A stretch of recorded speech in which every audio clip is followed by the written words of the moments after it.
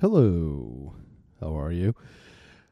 I am just going to talk a little bit about one specific issue. It won't be a normal podcast. It's starting off without the obnoxious music that your regular listeners are used to.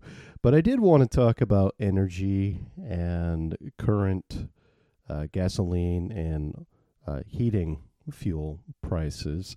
And yeah, they're high, as we all know.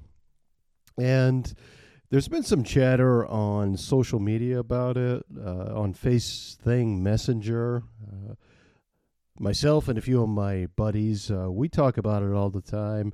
And I just had this thought today. The more we talk about it, the more we expel our knowledge on this topic as we talk about economics and our understanding of supply and demand and how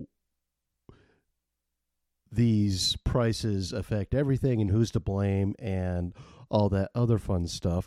Throughout it all, I did have this thought this afternoon. We're not talking about short-term solutions here. Logical ones, that is. Now, people on the left side will say that the long-term solution is to get away from fossil fuels and find renewable resources.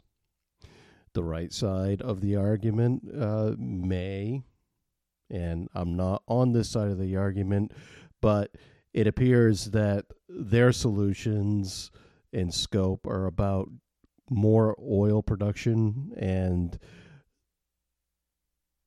not really believing that renewables are the answer. Nuclear may come into the equation on that side as well, though I'm one of the few liberals, as I mentioned many, many times, who is in favor of more research of nuclear energy. Anyway, so the finger pointing from the right goes right to Biden, and it's the Keystone Pipeline and this argument that he shut down oil production somehow. And it's just like in this country, it's like, how? No, he hasn't done that. He hasn't done that. Okay. I mean, and you can find. I mean, even those people who are wary of fact checkers and all that. I mean, just look. Okay, just look a little bit and you'll realize Joe Biden at no time shut down domestic oil production. But anyway, I can talk about that until I'm blue in the face. Talk about the fact that getting rid of the construction of the Keystone XL pipeline would have, I mean, even if that was finished, it wouldn't even been finished by this time. It's like, who knows if it even would have stepped up construction again or started up construction again due to the fact that it was forever tied up in litigation anyway. Okay. I'm kind of getting off here a little bit and I'm stumbling over my words. Now, when I get on the social media on, say, a conservative's friend's thread, as they're talking about high gas prices and blaming it on Joe Biden, I have chimed in and just said, well, you can't really blame this on Joe Biden. And the fact of the matter is that in my lifetime, gasoline price fluctuations have happened in Democratic and Republican administrations. It doesn't matter who the president of the United States is at a given time. People talk about gas lines and they associate it with Jimmy Carter. No, that was Richard Nixon in 1973. Gas prices were high during Jimmy Carter, and he talked about having an energy strategy, right off the bat in 1977. Talking about how we're burning a non-renewable resource and we need a long-term energy strategy that switches that focus. And we haven't learned. This is 45 years ago. Yes, 45 years ago that the same conversation was happening. The fact that we have to buddy up with the dictators of the world, the bad countries of the world like Saudi Arabia, Russia, and now we're trying to smooth over relations with Venezuela. I mean, come on. And it's a dependency on oil. Many people say, well, it's our dependency on foreign oil. Let's make ourselves more or just energy independent. Okay, great, but I'm still oil is part of the global economy, and your daily oil prices reflect the global economy, not just domestic oil production, which, by the way, continues to go up year after year to the point that we regularly export more oil than we import. I mean, that happened during the Obama administration. People credit Trump with it, or the right will credit Trump with it, but that was happening during the Obama administration. The thing is, it doesn't matter who the president is. Some will say that, Matt, the president has more control over gas prices than you think. And I'm like, oh, really? Okay, how? Okay, tell me how. That somehow he wakes up in the morning and the first thing he does is just flick on some magic light that has to deal with gasoline prices for the day. It doesn't happen.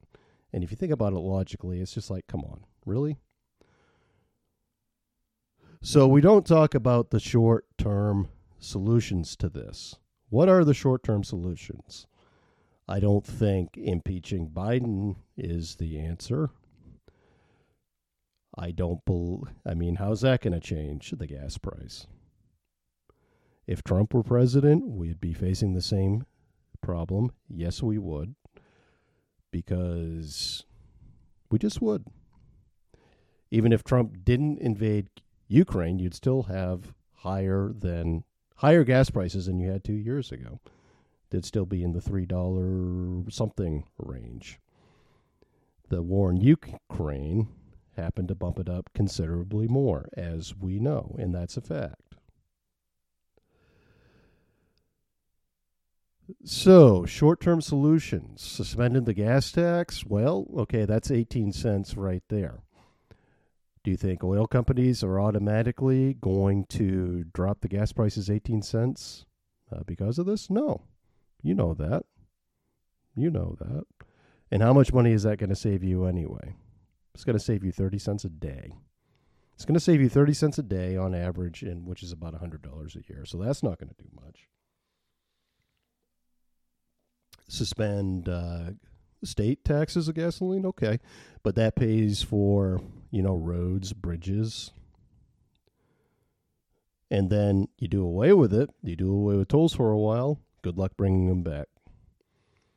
When's a good time to bring them back? The second you suspend something like that, when does it come back? And you're also taking valuable money away from an avenue that effectively funds our roads and our infrastructure. And then you do it on the federal level as well, and yeah, it's $100 it's going to save you a year, but it's going to blow a huge hole in that part of the federal budget that is desperately needed. And it doesn't help in us planning ahead. So I'm saying this is just part of the discussion isn't what we do in the short term. I mean, do we just suck it up and deal with it until this war's over with? Do we get involved in the war militarily, knowing that it'll lead to World War III and the use of nuclear weapons? I mean, so we're not talking about solutions often enough in the short term. And this isn't even to mention long-term solutions. Somehow we do have to break the cycle of our dependence on oil. It's been said time and time again in my lifetime, ever since I've been born. But yet nothing is done because what happens? The disruptions in the supply chain often always fix themselves, and all of a sudden we're paying cheap gasoline again. And we forget about are long-term solutions. And this is the trap that someone like me falls into. I'm not extremely liberal when it comes to energies of the future. Nuclear has to be part of it. How come we're not talking about the hydrogen cell anymore? That's a thing of the past? I mean, where are we on research with that?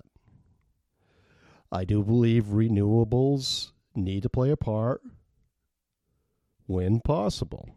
But then when I start saying that, when I start saying things like, yeah, it does make sense to have public transit, buses, government vehicles be electric, run on electricity. That to me makes sense.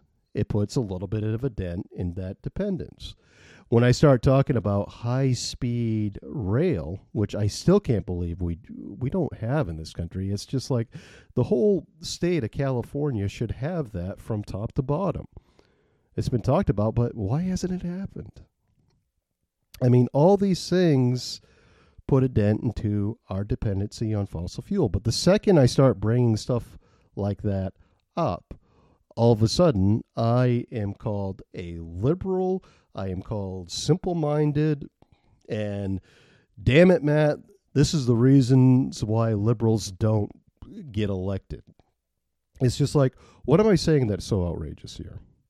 And yes, before you come back with, well, my skitter's not going to run on solar power. My skitter's not going to run on electricity. My skitter's not going to run on nuclear power. It's just like, I get that some equipment, some vehicles are still going to continue to use fossil fuels. I understand that, but not everything has to.